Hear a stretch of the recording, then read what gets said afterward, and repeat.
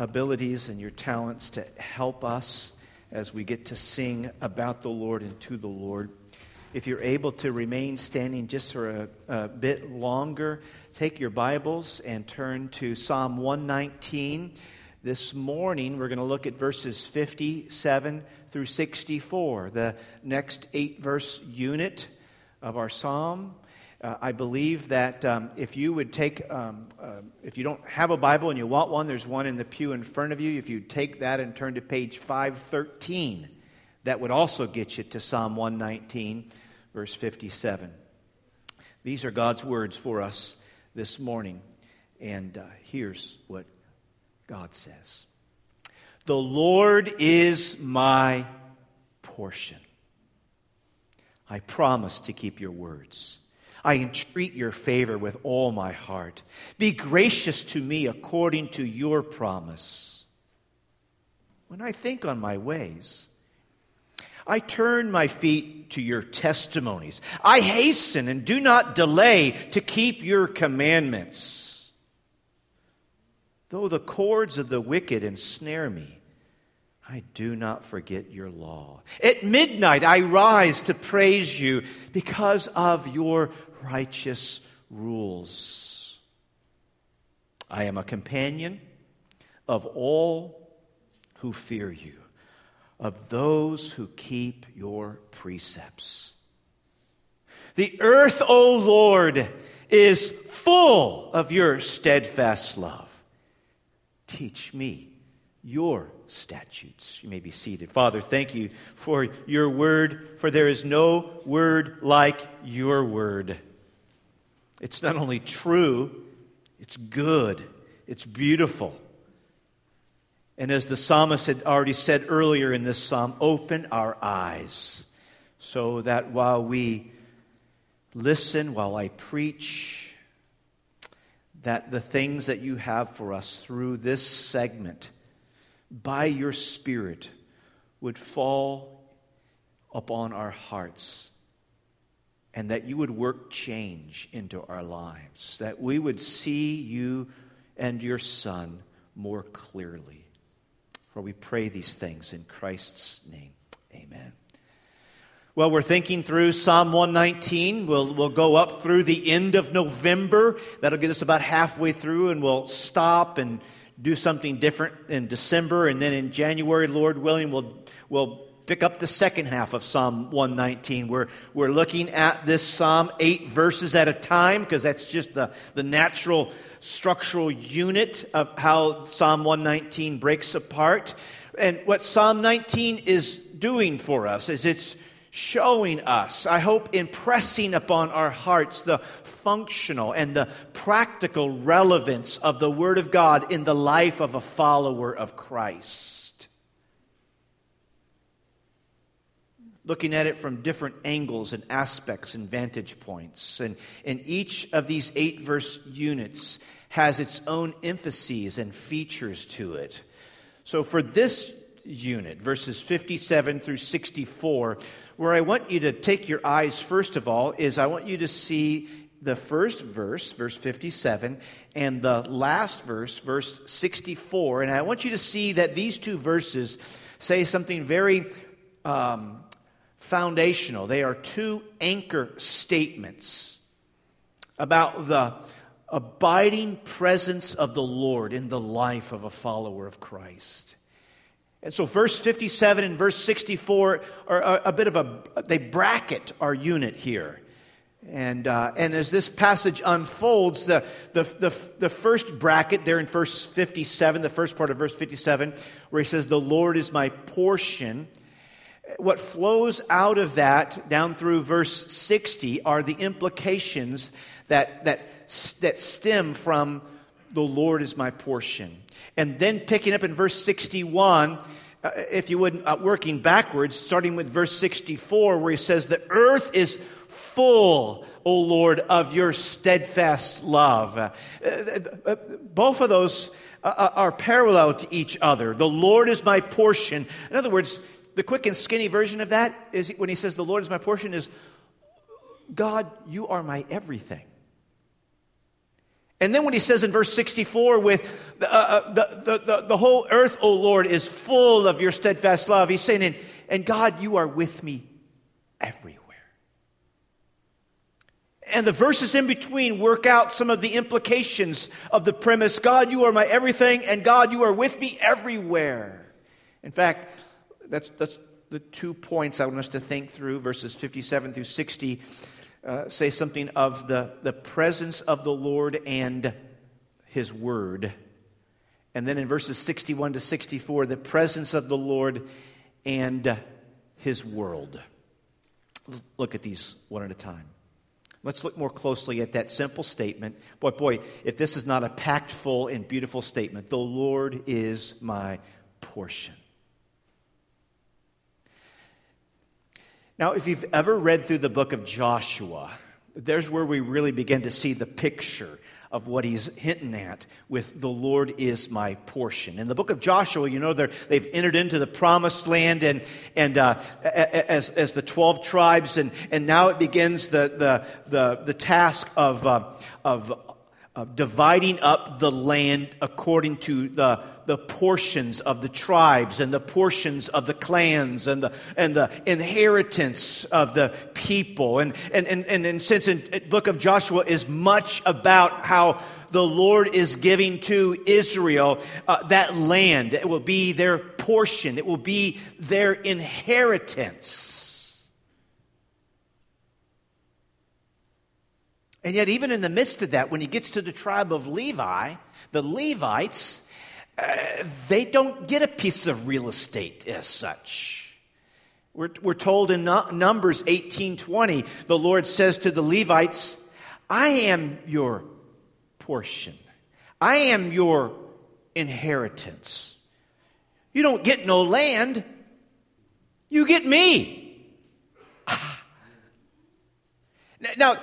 Now, fast forward, the psalmist here, we learned back in verse 19 that he's out of the land. That's why I keep on thinking, this is Daniel, or at least this illustrates Daniel's life as a person in exile.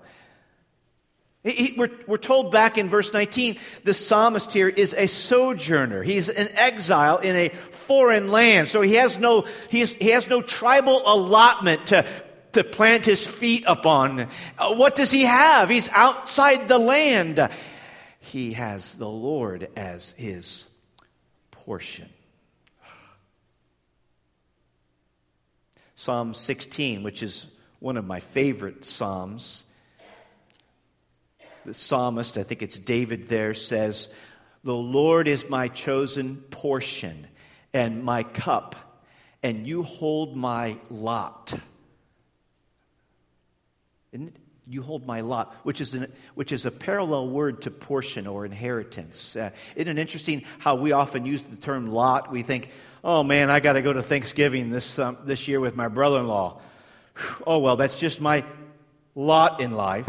I mean, we depict lot as a negative term. That just is, this is kind of the bad end of the stick that the Lord has given to me, you know. But that's not how the word lot is used in the Scriptures. The lot is analogous to the notion of portion or inheritance. That the Lord is our lot. A lot is not just a bad karma that we have in life, but that the Lord is our lot. The Lord is our portion. The Lord is our inheritance. That's why the psalmist goes on in Psalm 16 where he says, "The Lord, you hold my lot. The lines have fallen for me in pleasant places. Indeed, I have a beautiful inheritance." We don't get the short end of the stick. Those who belong to the Lord, we get to lay claim to this beautiful reality that the Lord Himself, we possess His very presence with us. We get the Lord. Yes, the Lord gives us lots of things, but that's how we can even sing that second song. You give and you take away. Blessed be the Lord. You give us lots of things, and we live in a very well-to-do county. And that's a wonderful blessing from the hand of the Lord. And if the Lord shall keep those things upon us, blessed be the Lord. But if the Lord should take those things from us, oh Lord, take it all, but don't take your presence from us.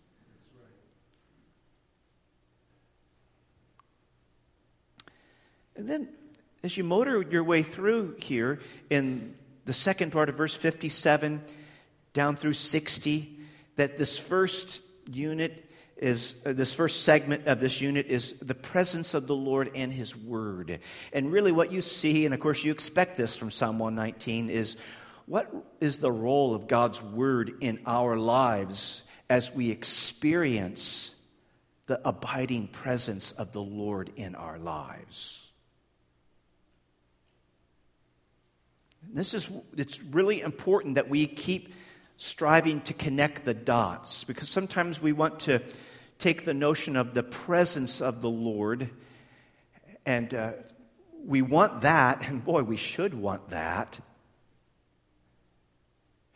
But somehow we could justify in our brain how we might figure out a concoction or a way that we could experience the presence of the Lord and untether that concept or experience from the word of the Lord.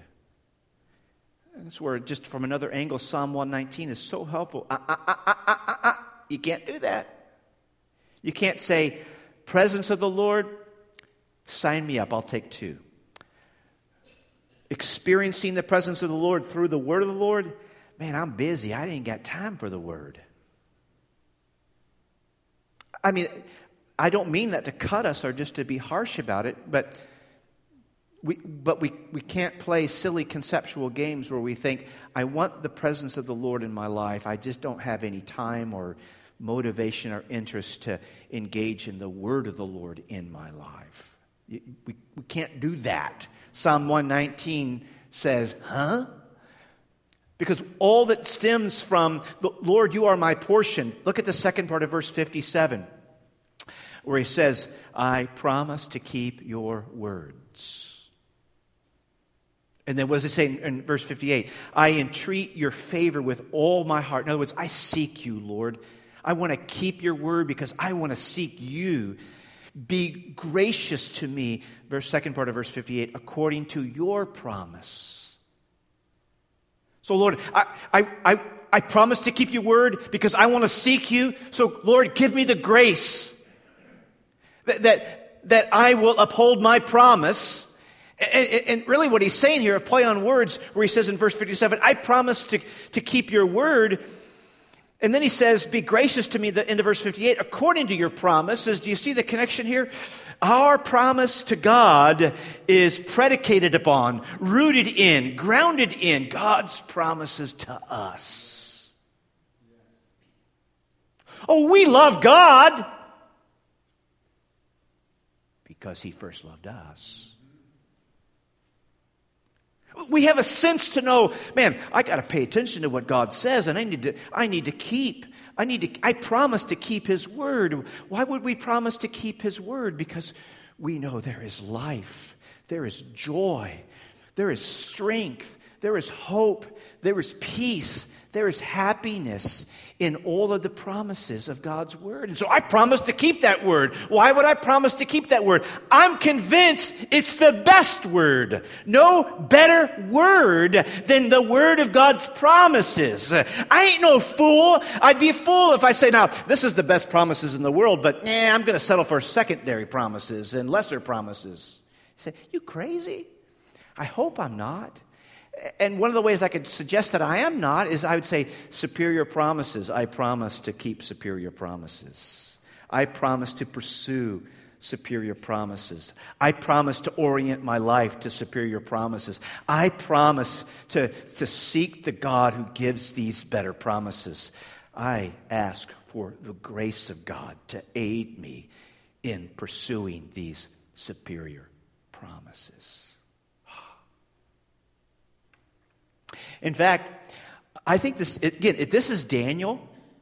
One of the things that we're told in the book of Daniel is, Pastor Carl, when we got started, he read to us from the book of Lamentations. I don't know if you caught it, but toward the very end of that reading, verse 24 to verse 25, he says, the Lord is my portion. Good guess. Yeah, that's what it is, though, in this case. Yeah, the Lord is my portion. And so Jeremiah, in the book of Lamentations, is expressing that the Lord is his portion. What we're told in the book of Daniel is that Daniel actually had the words, the book of Jeremiah. Now, again, maybe a stretch. Maybe he didn't have Lamentations. Maybe he just had the book of Jeremiah. But maybe he had the whole kit and caboodle. And so, in other words, so Daniel is saying, Lord, you are my portion. And he just plagiarized that from Jeremiah.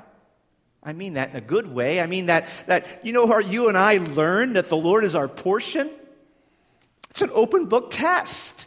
We have the book, and the book shows us, behold our God. Behold, this is who he is. Behold, this is the kind of God he is. Behold, this is what he is to his people.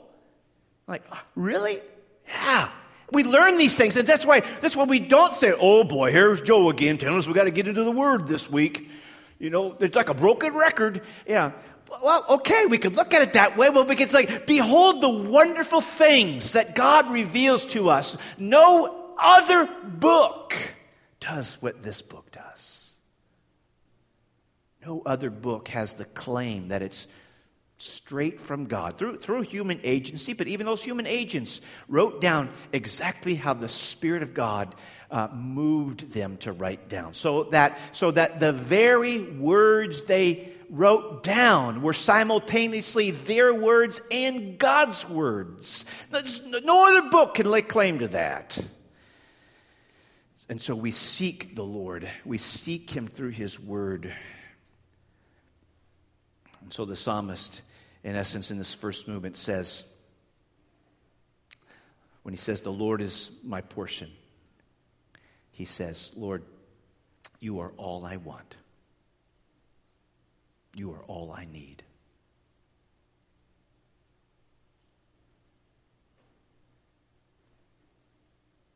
Verse 59, the first part, he says this, when I think on my ways. Now be careful here. Some of us are too circumspectful. Some of us analyze our navel too much, and we become paralyzed with that. But others of us perhaps don't spend a proper amount of time evaluating the operations of our heart, the direction of our lives, the things that give us delight and joy, the things that make us mad and sad.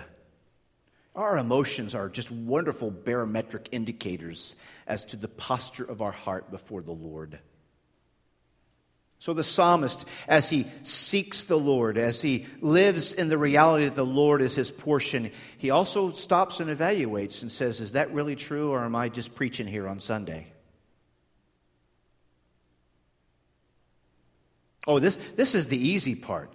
For me to stand before us and say, the Lord is all I want, the Lord is all I need.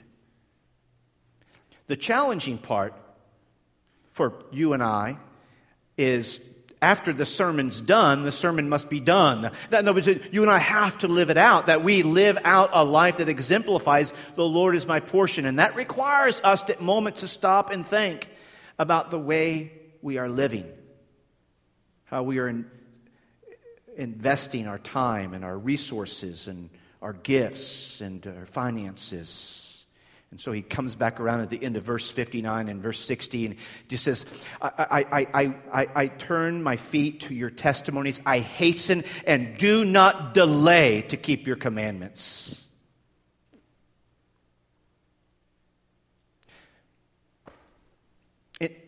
There obviously are some this week, if this is not our turn this week, it'll be your turn next week. That right now you know what the Lord wants you to do. You know what God's word has spoken to you about doing, and you are delaying that. You are dragging your feet.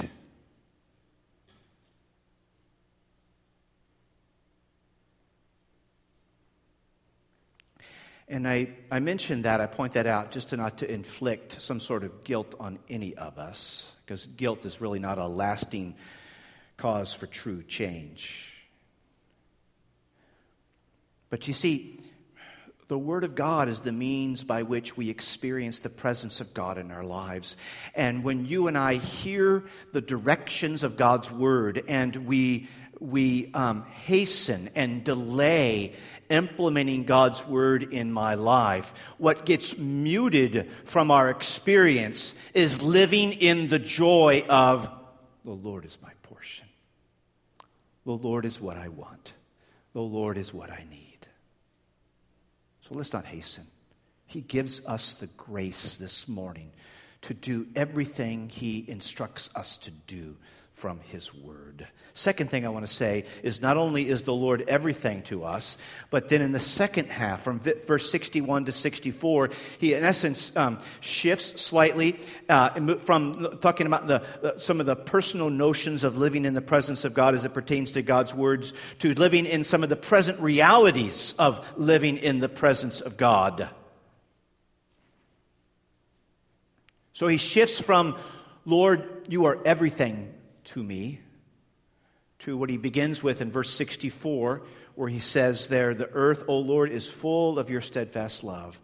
Lord, you are everything to me, and Lord, you are everywhere with me.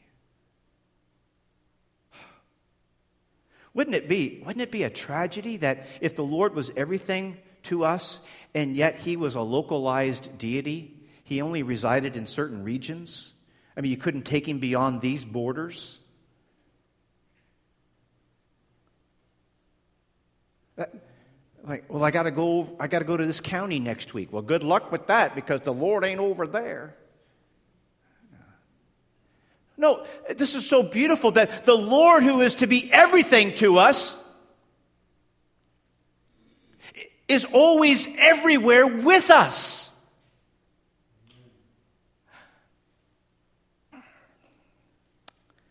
That's the guiding control thought in verses 61 to 64.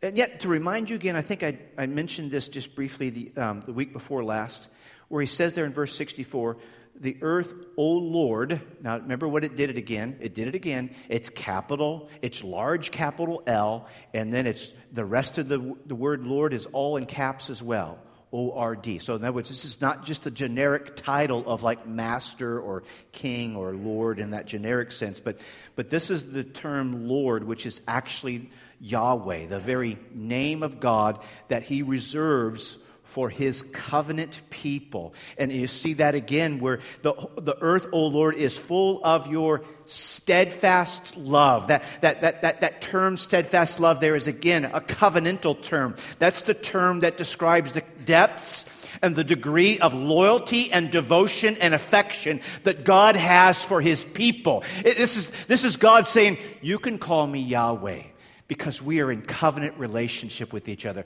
No one else better use that name. That's a personal name. You can call me Yahweh because we are in covenant with each other. And therefore you are always and only the recipient of my devotion and affection and loyalty. It's unbreakable.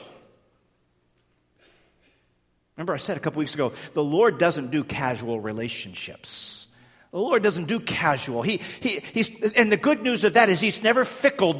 He's never superficial in His relationship with His people. He is Yahweh, who displays chesed, steadfast love and faithfulness and loyalty to His people.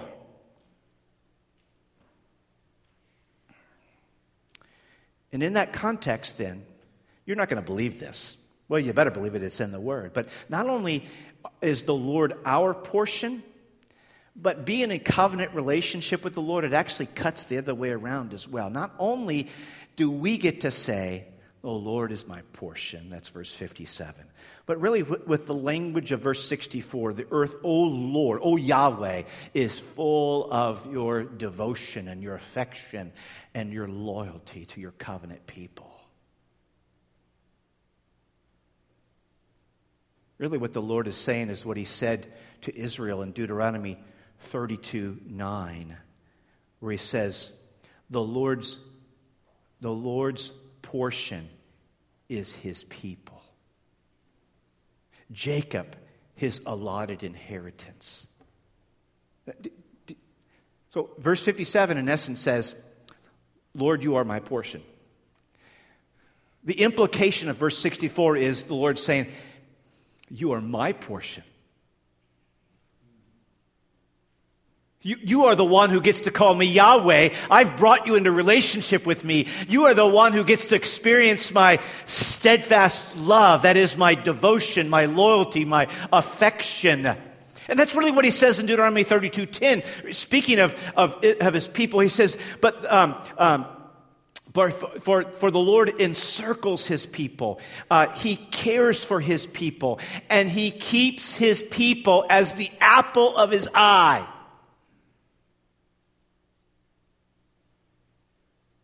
I mean, that's full. This is so beautiful. It's not to say, boy, the Lord is my portion. And the Lord's like, yeah, but these people drive me crazy. We're like, oh man, I thought we really had something going here, you know. I just really felt like the Lord was to be everything to me, and as it turns out, I'm nothing to the Lord. No, the Lord is everything to us, and guess what? We are everything to the Lord. Yes. Does that not reset our week? The Lord is our portion, and we are his portion. We get to call him Yahweh. We get to call him on a first name basis. I don't mean that in a disrespectful way, but we live in the host sphere of his devotion and loyalty and affection.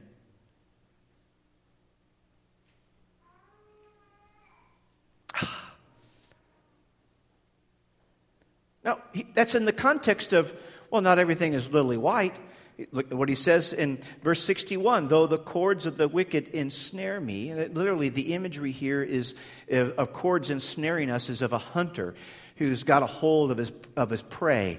And his prey is in his grips. And so that hunted thing is going down.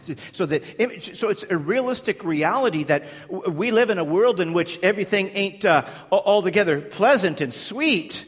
I mean, we were told earlier in this psalm that as a sojourner, people were holding him in contempt and despising him. That princes, people in authority, were plotting against him. And then in verse 63, he also has companions. I am a companion with all who fear you, of those who keep your precepts. So I live in the world, and guess what? They would love to love to trap me and to devour me like a hunter circling an animal. And yet the Lord provides companions who have a similar interest to say, I'm okay with the Lord being my portion. In fact, I'm quite happy with that. I'm okay to be surrounded by the people that the Lord has put around me that have a same bent to their heart. All who live with the Lord as their portion and who want to experience the Lord through his word. So the psalmist then in verse 62, at midnight I rise to praise you because of your righteous rules. Lord, you are with me everywhere. I don't care how late at night it is. In the middle of the night, you are with me. You are my portion and I am your portion. And that resets how I see you, how I see me, how I see the world around us. Think about that. Think about that this week.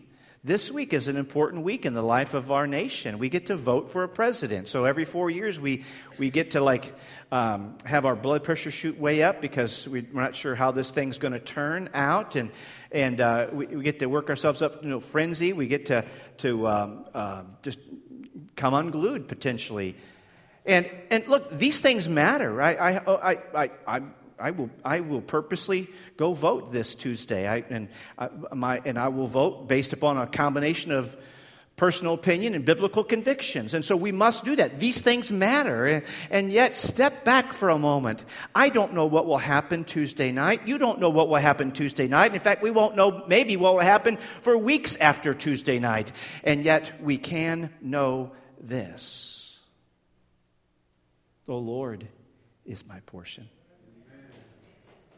And we are the Lord's portion.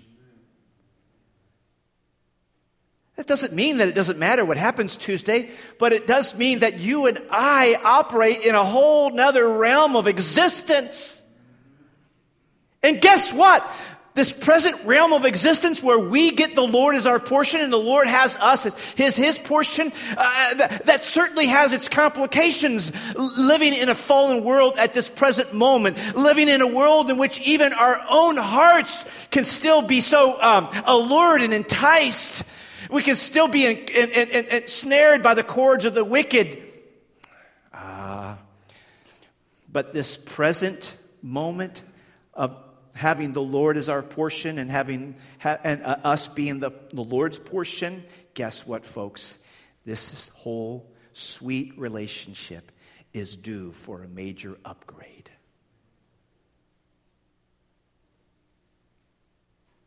A time will come when the clouds will open, and on His thigh is tattooed King of Kings and Lord of Lords. And when He's finished doing His business of placing those who would like to ensnare us, when He's finished placing them into the lake of fire, we will. This is what's promised for us. We will dwell in His presence. He says, this is what you guys will get to brag about. I will be your God, and you will be my people. There will be no more tears, no more sorrow, no more suffering, no more sin. The Lord is our portion today. And we are the Lord's portion today. But we ain't seen the half of it. And we live in that, as Pastor Carl defined hope for us last week. We live in that, not just simply, oh boy, I hope it turns out that way. We live in that confident expectation.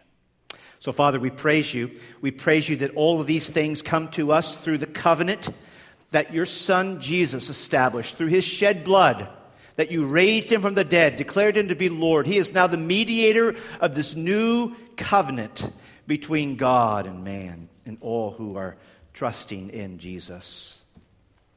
And so, Father, we are your grateful people this day. Yes, we still struggle with lots of things. We are still even anxious of the outcome of things this week.